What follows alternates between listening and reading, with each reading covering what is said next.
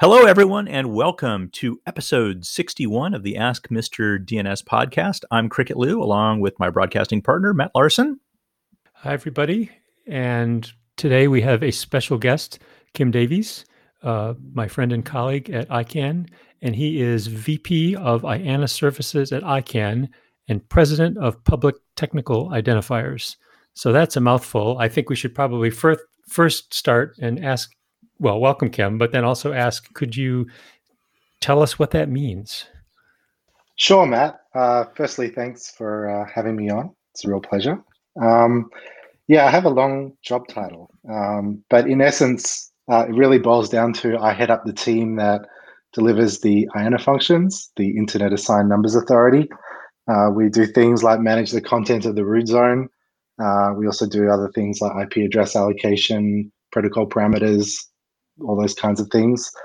The title really reflects the fact that a few years ago, the community came together and decided that the IANA function should be spun out into its own nonprofit that is somewhat distinct from ICANN. And that nonprofit is called Public Technical Identifiers. It has its own board of directors, but it is closely associated with ICANN, and we work very closely with ICANN. Indeed, ICANN provides all the funding, all the staff and so forth to make PTI work. So it's kind of like a subsidiary of ICANN. It's not legally a subsidiary, but it's very closely related to ICANN's operation and mission. So that's my role, and we have a great team that deliver the IANA functions day in, day out, and DNS is a key part of what we do. How big is IANA? We have, I think, as of right now, we have 16 staff. Oh, that's pretty lean. It's a small team. It's grown a little bit, but thinking back when I started, I mean, it's really more or less doubled in size over the last 15 or so years. So it hasn't had a huge growth. The work that we do has remained relatively stable over the years. I mean, we've had growth in terms of the number of top-level domains that are out there and the associated administrative burden to manage all those relationships. And of course, I think what we'll be talking about a little bit today is the key ceremonies. Once we added DNSSEC to the root zone in 2010, our operational burden there increased a lot. So we needed to hire some staff that were specialized in that area, and that's part of the headcount increase that we've had. Kim, the old function, the old IANA function, was kind of spun out of like USC ISI or something like that, right? Is it still? Do you still have a bunch of people in Southern California, or is it sort of geographically distributed now? Actually, these days we're quite focused in Southern California. You're right on the history. I mean, if you wanted to trace the lineage of IANA right back to day one, it starts with John Postel, Sure. one of the founders of the internet and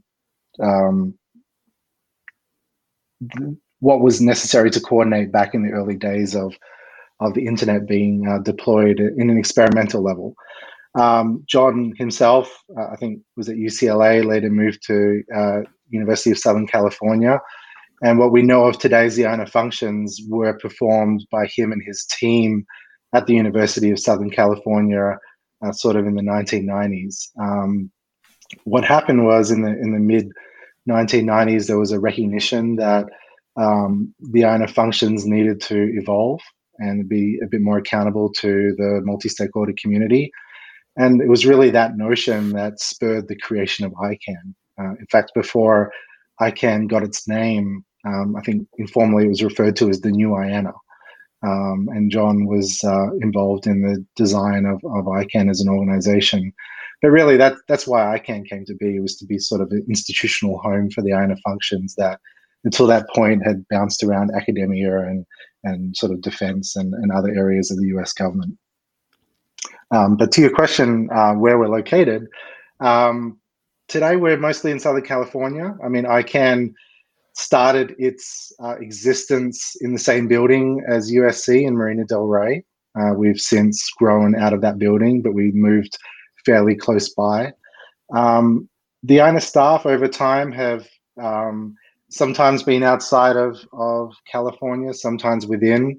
When I started with the organization, I was actually based in Brussels. But as of today, we really have all of our team based in California, more or less organically. It hasn't been a deliberate design for it to evolve that way, but that's how we've ended up. Cool. I get the Brussels connection from your strong Belgian accent. Right. Yes, I sound very Belgian. Our listeners can't see, but in the background behind Kim is a world map that if you look at it closely, you realize, wait a minute, Australia is in the center of the map. So, yeah. So yes. It's not one of those that's rendered with the antipodes at the top of the map, though, right? No, it's right side up, as they say. It's just got Australia in the center. It's correctly oriented, I think is what you're trying to say. Okay. Well, we've talked on the podcast multiple times about the Root KSK and the fact that ICANN manages it. I'm sure I've talked about how I've been a ceremony administrator and run the ceremonies a few times, which is a lot of fun, actually. The thing about the ceremony administrator, and Kim knows this because you're a CA, not an internal witness. Is that right, Kim? You're a CA? I was in the past. I've actually relinquished that role. We have separation of duties, and in my current role, I can't fulfill the ceremony administrator role anymore, but I have done it in the past. I guess that makes sense. But yeah, the nice thing about ceremony administrator is you're the one doing everything. So, the ceremony may take 3.5 hours, but it's not boring for you. Everybody else has to watch, but ceremony administrator gets to do stuff. And so maybe, Kim, do you want to give us a little background, though, just for people who may not be familiar on the Root KSK and ICANN's role? Yeah, absolutely. So we mentioned earlier that DNSSEC support was brought to the root zone in 2010. And administration of DNSSEC in any zone really partially involves the practice of protecting the cryptographic keys that are used to sign that zone.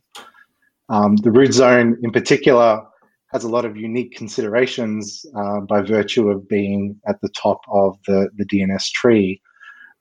Much like root hints and the root servers have special properties because they need to be put in configurations of people globally, and there's certain considerations around that.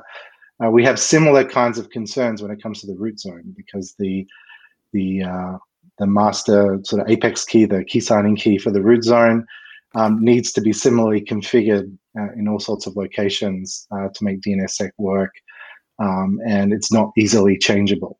So a lot of the design around how we protect the KSK for the root zone takes that into consideration. Shorthand for that is being the trust anchor, the top of the tree of certificates that you need to validate against, keys you need to validate against in order to perform validation using DNSSEC. So this is an operational responsibility that ICANN and subsequently PTI has taken on over the years. And it's really involved developing and then maintaining a certain new discipline that we hadn't historically had, which is maintaining cryptographic keys to a certain standard, implementing protocols around that, entering the world of certificate authorities, something that ICANN hitherto hadn't been involved in, learning all the techniques and associated practices around that, and putting our own sort of approach to that. Now we've been doing it for just a little over 10 years, and we've certainly learned a lot, and we've certainly adapted a lot as that has gone along. But yeah, that's kind of the high level of what's involved is maintaining cryptographic keys associated with the root zone, and all the changes that's entailed.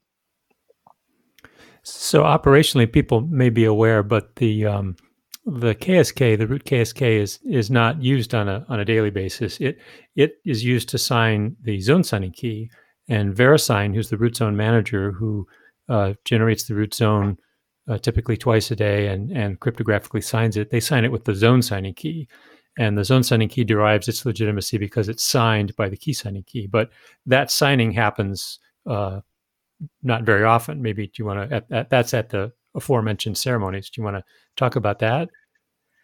Yeah, absolutely. So as you noted, there is typically a split in any zone between the key signing key and the zone signing key. That's certainly not unique to the root zone.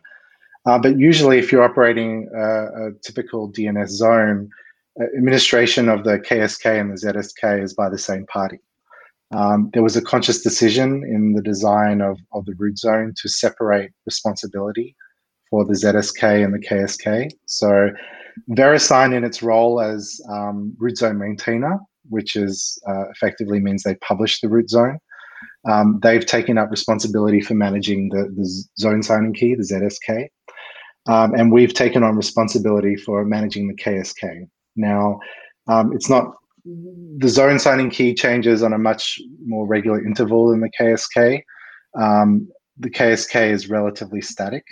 And so the approach that we've taken is that we conduct special events, key signing ceremonies, on a regular basis to take the key material that VeriSign has generated, the signatures for the ZSK, and sign them with the KSK in a orchestrated, transparent manner involving a lot of witnesses and a lot of prepared processes that I can delve into. But yeah, we do these key ceremonies every 3 months, and so on a normal schedule, we would get 90 days worth of key material from VeriSign. We would sign it in one of these ceremonies, and that would give us enough signatures to use over the coming quarter. And we would do that incrementally every 3 months. And yeah, we do these in a highly transparent way. Part of the design of the how we do management of the KSK for the root zone was really to embrace transparency. If you look at other certificate authorities in like-minded fields, they typically do a fairly secret and closed approach. They might rely on third-party auditors to give confidence to the community that the key is managed in an appropriate way. But generally speaking, you can't go to similar kinds of events when it comes to the trust anchors of other kinds of PKI setups. But this is ICANN, and ICANN kind of has it in its DNA to be very transparent about these kinds of things, and we tried to carry that on into how we do the ceremonies for the KSK. So as a result, the ceremonies we do are public. People are invited to attend, and we very explicitly have a set of community members who have sort of the expertise and the background to be able to witness these ceremonies, monitor them as they're going on in real time, provide real-time feedback to the ceremony administrator, so that adjustments might be made on the fly if necessary. But also, once the ceremony is complete, communicate back to the broader community that they're confident that it was done in an appropriate way. And we think that that is pretty essential to making sure that we retain the trust of the community to manage the KSK, by having these well-known folks from the technical community attend, witness the proceedings, and then vouch for how it was conducted is one of the key elements in ensuring we retain that trust. Well, and as people probably know, that it's not only witnessing, but they also have an active role. That's right. I mean, I see their predominant role as being witnesses to the ceremony, but they also play an essential role in terms of how we enable the secure devices that we use inside the ceremonies. I think I would summarize the technical configuration of the ceremonies is that these are secured facilities that we maintain. We maintain 2 of them that are more or less replicas of one another. But these secure facilities have within them, within a security perimeter and various security controls, they fundamentally contain specialized devices, hardware security models, or HSMs. And within these HSMs, we store the actual private key of the root zone KSK. The way we've configured these HSMs is we've they're enabled using smart cards, and we've configured them that in order to enable one of the HSMs, you need 3 of 7 of these smart cards present. And we've distributed trust by basically entrusting each one of those trusted community representatives with one of those smart cards. I mean, without going into the logistics of the finer details of how it's done, by dividing the trust into 7 pieces and then distributing it amongst 7 people, it adds an extra layer of security that we can't do normal ceremony operations without convening a quorum of these trusted community representatives to attend a key ceremony. Which normally works quite well when there's not a global pandemic and nobody can go anywhere. So it got kind of exciting because we had a ceremony scheduled for late April.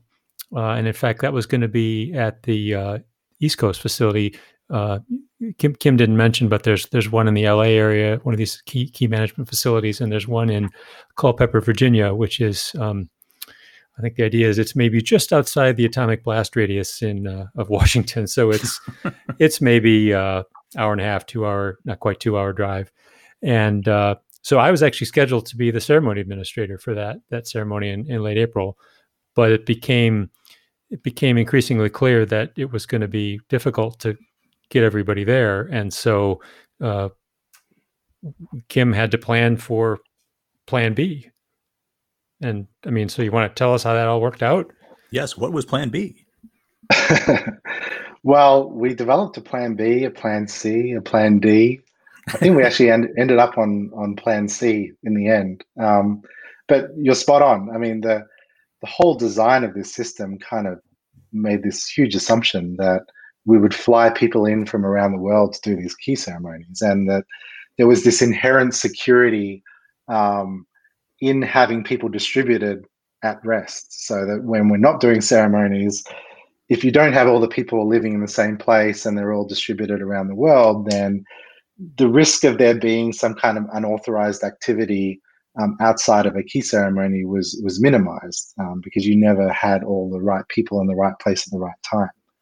So this works great for normal operations, but when you suddenly find yourself in a situation where, firstly, folks really can't practically travel, but secondly, even if they could, the public health authorities are basically advising you not to come together, particularly not, random folks from different geographic locations. I mean, it's kind of exactly what you don't want to do during a pandemic. So we were considering this fairly early on. To ICANN's credit, I mean, ICANN puts on major international events on a fairly regular basis, and it has a team that's focused on assessing security threats and risks. And we had a fairly early insight into the trajectory that this was taking on. So we were able to start analyzing this with a fair amount of advance notice. But yeah, we really had to tackle the challenge of how would we do one of these ceremonies given the way this thing was evolving. We started this thinking in sort of mid-February, I would say. And at that time, it wasn't clear if it was going to be a blip or if it was going to be something drastic or somewhere in between. So we devised a whole set of options, sort of really a menu of options. Each one incrementally was deviating more from our normal traditions than the last. Some of the early options were simply, should we just reschedule it? Like if we brought up the ceremony sooner, can we get ahead of this crisis and sort of bring people together and just get this done? There were, should we relocate the ceremony? Would that be beneficial? Could we defer the ceremony? There were all sorts of different options presented, and we sort of analyzed the pros and cons. Fundamentally, we wanted to make sure that whatever we did sort of preserved the fundamental trust of the community. So we actively engaged those that are directly involved in key ceremonies and made sure that they were apprised of our thinking and had the opportunity to give their feedback. Ultimately, what we settled on was firstly to move it. Culpeper, Virginia, as beautiful as it is, doesn't have a lot of our staff members close to it. So we would have had great difficulty doing a ceremony there without having our staff predominantly fly from California over to that area, which is something we wanted to avoid if possible. Given our two facilities are more or less exact replicas of one another, it was fairly straightforward to reschedule that to be in the California facility. The next thing we did was to minimize attendance. We already knew that folks in other countries would find it practically impossible to attend the ceremony in person. So we had to think of creative ways to still maintain visibility and trust of that global community in doing the ceremony, but without their physical presence in the room. We also took it a step further. We tried to minimize all participation in person. So it wasn't just our international audience, but we also minimized staff participation as well. Ultimately, we settled on just having 7 people in a key ceremony. Normally, these ceremonies have 25 plus people present. So 7 was a marked reduction in how we populate the ceremony room, and we had to have special accommodations around that, and we also had sort of the basic accommodations that everyone is being recommended to do. So everyone was wearing face masks, everyone maintained their distance, and we took all these precautions as we were doing the ceremony. And then the third deviation that we put in place was we actually, rather than doing our normal 3 months worth of signing, we actually did 9 months worth of signing. There we were trying to strike a balance between getting past this pandemic, sort of getting over the hump, but not unduly signing way out into the future, which presents its own risks. So ultimately, we wavered back and forth on different lengths of time, but ultimately settled on 9 months. So it was really those 3 key things that we did in terms of modifying the ceremony that ultimately allowed us to conduct it successfully. So the trusted community representatives, they participated virtually. That's right. So we really wanted to make sure these trusted community representatives could fulfill their roles as best they could remotely, not sort of disempower them in any way, and still have them be able to speak confidently back to their communities that the ceremony was conducted in a proper manner. So the way that we did this is, firstly, we identified 4 of the 7 TCRs that would have typically come in person to the ceremony. And with their consent, they actually transferred their credential, which is a small metallic key that is used to access the safe inside the ceremony room. They independently transferred their keys to 4 different ICANN staff members. We did this in such a way where the chain of custody of that key could be preserved, which means that when they ultimately got it back, they could have full confidence that the key was only used in a way that they had authorized. We do this using things like tamper-evident bags, so they can track the lineage of the key through when they put it in the post to when it got to us to when that tamper-evident bag was opened in the ceremony. They could witness that remotely using live streaming. After the ceremony was complete, we put the key back away. It was couriered back to them, and then they could witness that the bag was as they saw it packed in the ceremony. So that was one facet of that. And then the other facet was we obviously relied heavily on web streaming. All those participants were following along remotely. They were able to interject as we were doing the ceremony. We kind of walked around an iPad inside the ceremony room and held the iPad up nice and close to all the sort of critical elements as we were going ahead. So those TCRs could sort of, as much as possible, it's not quite the same as being there, but really tried to be there as much as possible.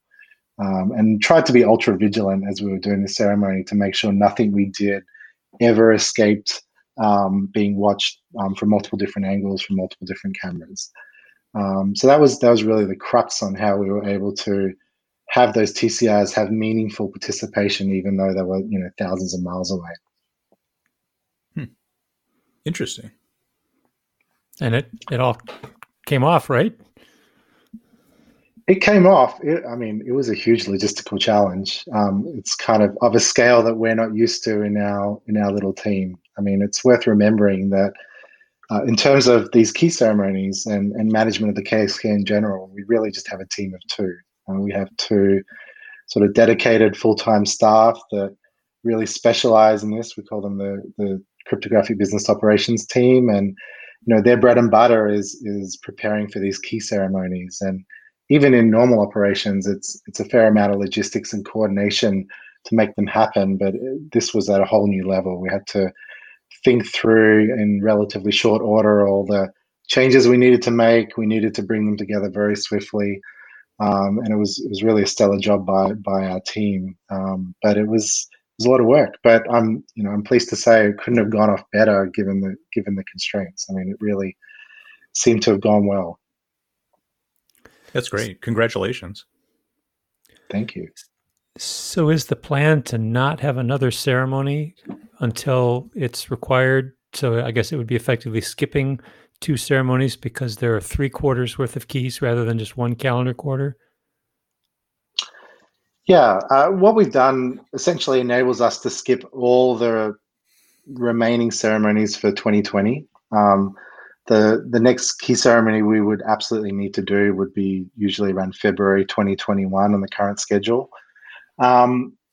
It's unknown whether that will actually come to pass. What we did do to do the ceremony in the fashion that we did was eliminate all non-essential activity from the key ceremony that we had planned. And we did have other things planned for the key ceremony that we still want to accomplish. For example, there's some hardware that we use inside the facility that we wanted to replace. We can defer that maintenance to a point, but at some point it would be ideal to do that hardware upgrade. So if the opportunity presents itself later in the year, we might do a ceremony to do that activity. We also had 2 of the trusted community representatives who were seeking to retire from their roles. They were from the original class from 2010. They've been doing it for 10 years. They felt the time was right to pass the baton on to others, and we'd lined that all up to replace them with 2 new recruits. That we do in the ceremony context, and we weren't able to do it on this particular occasion. So I think we have some work that we could do in a ceremony that would mean, if it's safe to do so, we might want to hold a ceremony later in the year. But in terms of cryptographic keys and signature expiries, we're good until the end of March of 2021. Good. All right. Well, thanks. I mean, that's I don't know. I've been doing DNS for so long that I think it's pretty cool, and I love my little part of it. And so maybe I hope I'm not assuming how interesting other folks think this is. But I would think if you're involved with DNS and know anything about it, this is one of those potentially mysterious parts of it that it's fun for me anyway to hear how it really works, what's really going on. Yeah, definitely. I mean, I've been involved in DNS for 30 plus years, and I didn't know a lot of what you just went over. I will say that I think my TCR invitation must have gotten lost in the mail. Did you actually apply? No. You could. Is there a form somewhere that I need to fill out? We're always looking for new volunteers. Either as a TCR, so if you feel that you fit the bill, we solicit statements of interest from TCRs, and whenever there is a vacancy that presents itself, we look at those statements of interest, and we try to preserve a balance in terms of skill sets, geographical location, and so forth. So we'll look at the pool of people that have volunteered and pick one out of that group based on those criteria. But even if you don't feel that you are quite at the level to be a trusted community representative, we always have opportunities just to come in and witness a ceremony. Firstly, you can watch it on YouTube in real time. But if you wanted to come to a ceremony and participate as just an external witness, we have a few seats available for anyone off the street to really come in and just take a look. And you know, sometimes I look at these ceremonies and think they're deathly boring. And there's certainly an element of that to them. I mean, kind of by design. You know, a successful ceremony is one that's not that exciting. But at the same time, you know, there is a certain mystique around them. I mean, we're constantly getting these reports of, you know, these key ceremonies being fictionalized in the media. I mean, we see them on TV shows. You hear about the 7 keys to the internet, that kind of thing. So there's definitely some intrigue around it.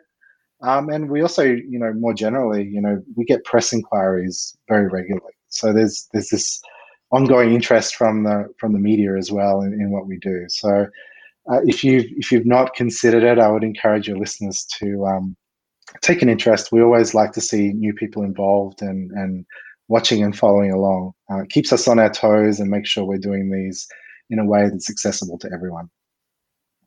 Well, is there a DNS SAT or ACT involved in applying? It's pretty straightforward. We have forms on our website, and we can point you to them. Just go to the IANA website or search for IANA KSK ceremony. It should be pretty easy to find. I would bet, Matt, that given our listenership, our dozens of listeners, that we have to have some TCRs in the audience, right? I know. So Olafur is a TCR, and we know he listens and regularly screams at his iPhone. Yes, based exactly. on various statements we no doubt make that are questionable. So, yeah. All right. Well, thank you, Kim. That's really interesting. Thanks for coming on. Yeah. Glad you could fit us into your travel schedule. Yes. My travel schedule is just unbelievable right now. A little coronavirus humor.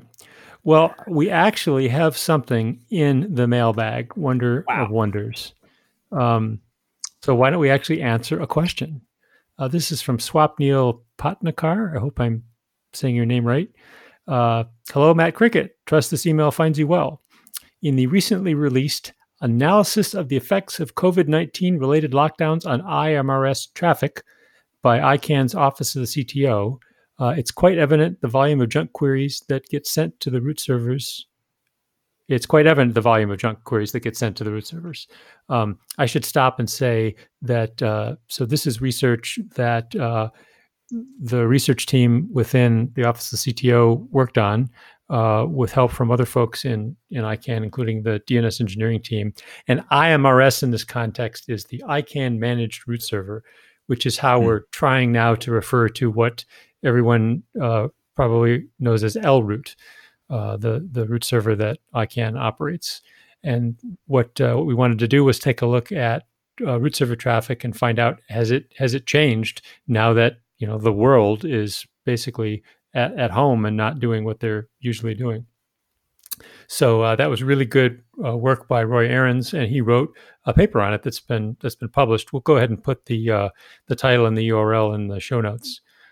So Swapnil continues, despite the best interests of RFC 7706, which is called hyperlocal root, and RFC 8198, aggressive use of DNSSEC validated cache to increase the resiliency of the DNS root, they fall short from an adoption perspective for various reasons.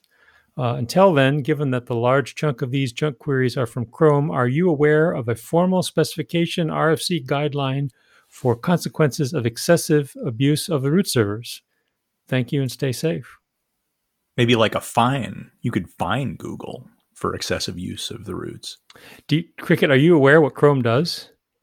Yeah, it sends queries for synthesized domain names, right, at startup to determine whether or not it has internet connectivity or whether it's actually connected using some sort of a captive portal. I think that's the gist of it, right? It strings together a bunch of gibberish alphanumerics and looks it up. Yeah. So if you're not familiar, would you care to guess what fraction of the queries, at least at the ICANN root server, are attributable to Chrome? Oh, Lord. I don't want to guess. Oh, come on. I'm going to force you to guess. I mean, I remember those old studies of traffic to the routes where, they have this sort of taxonomy of which, what percentage were for, IP addresses of IP addresses Right. and bogus TLDs and stuff like that. But That was given how Dwayne popular, Wessels did that. yeah, Sort of the seminal that was paper on that. Dwayne and I think Casey Claffey and some other Evie Nemeth, I think. That was an interesting, really interesting paper. But I mean, I think overall the junk traffic at the routes is something like high 90%, right? Mhm. And so this is what, half of that, maybe A third. It's about a a third. third. Wow. Yeah. So, Right. I mean, to just quickly summarize what the paper said, we looked at. So the short answer is yes. There's more traffic. There's about 20 to 25% more across the board, and we zeroed in on the 4 instances that we run in France to kind of use that as a microcosm for the rest of the world, because France went into lockdown relatively quickly. And also that's just less data to analyze if we only look at 4 instances instead of the 160 plus or whatever, however many there are. And there's lots more. There's also what's interesting is the several TLDs, and of course now that I'm on the spot, I'm not going to be able to remember them all. Went up significantly. Non-existent TLDs. .home, .local, and .corp had significant increases in traffic, like doubling, tripling, 5 times as much, which you can attribute to people using different resolvers to devices that are probably usually on a company network, on the employer network now at home. So I mean, there's more detail in the paper that I'd encourage everybody to take a look at if that sounds interesting. What an excellent question. It is. Yeah. Very timely and great. Yeah.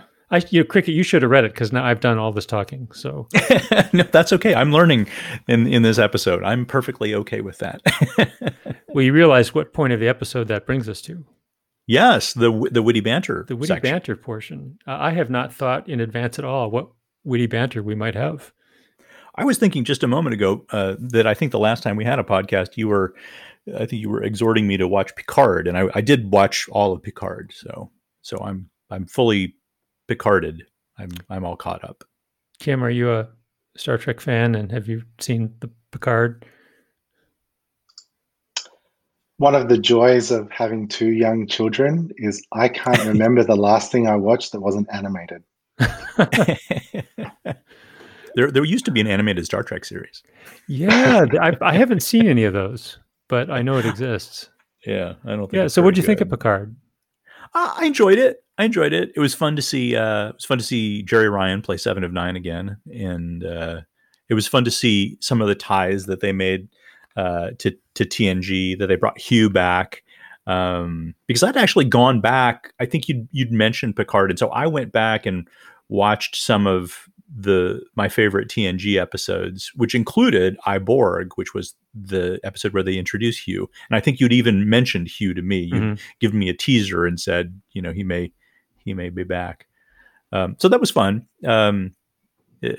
Generally I would say I enjoyed it. And now I've gone back and I'm partway, maybe halfway through the second season of Discovery. I had only watched the first season, and so now I figured, well, what the heck? I'll watch the second season. Yeah, I really like Discovery. I'm waiting for season 3. I don't know.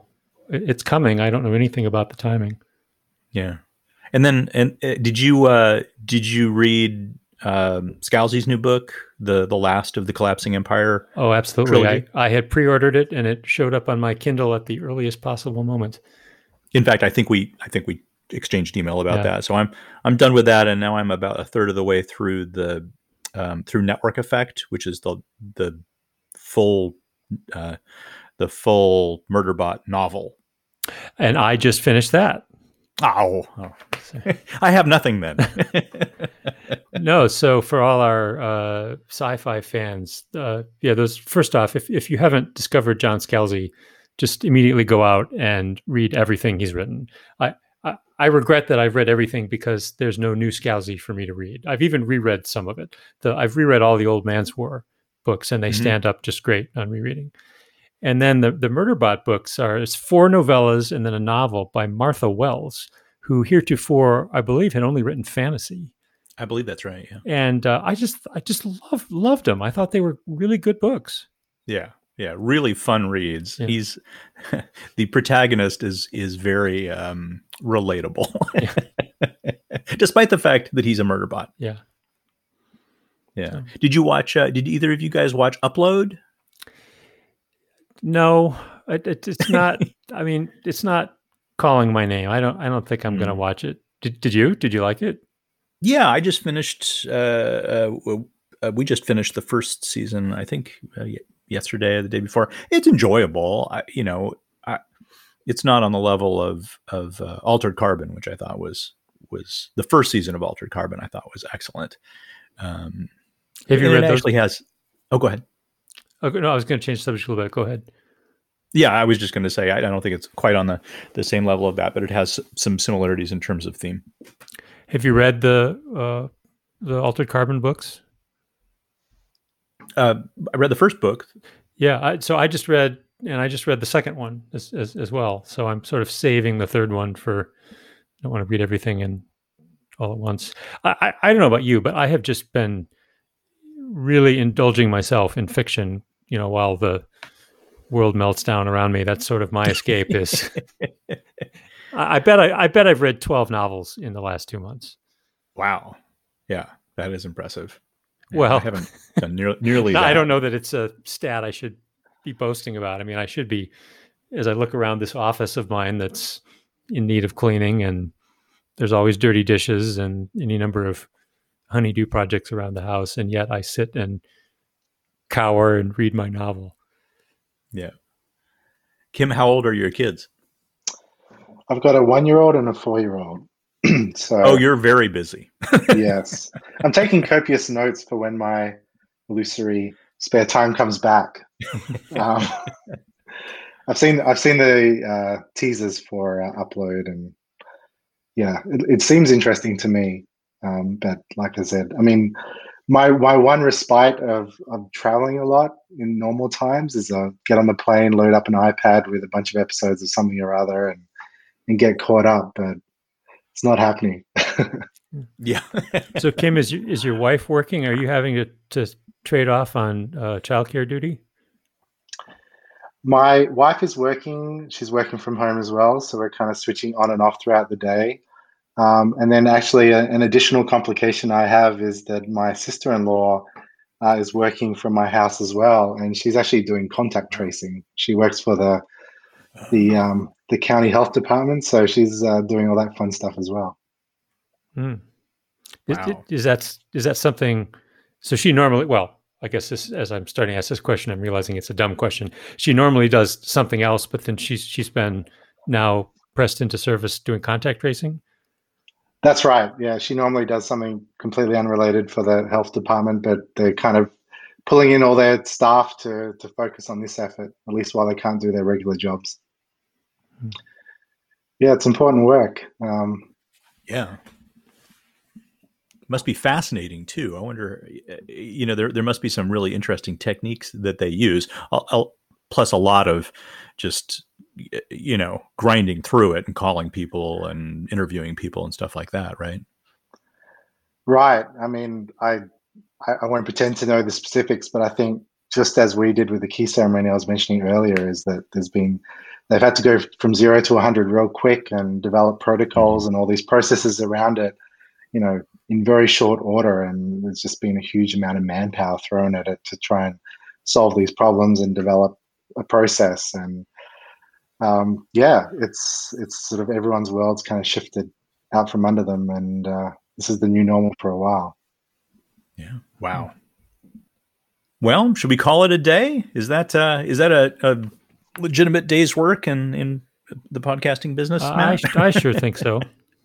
It's quite late where you are, so do you want to take us out? Sure.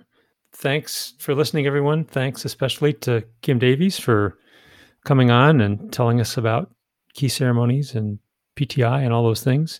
And so this episode is proof that if you send in a question, we will answer it. And so you can send those questions to Mr. DNS at askmrdns.com. So mrdns at ask-mrdns.com. So thanks for listening, and see you next time. Bye-bye. Bye-bye.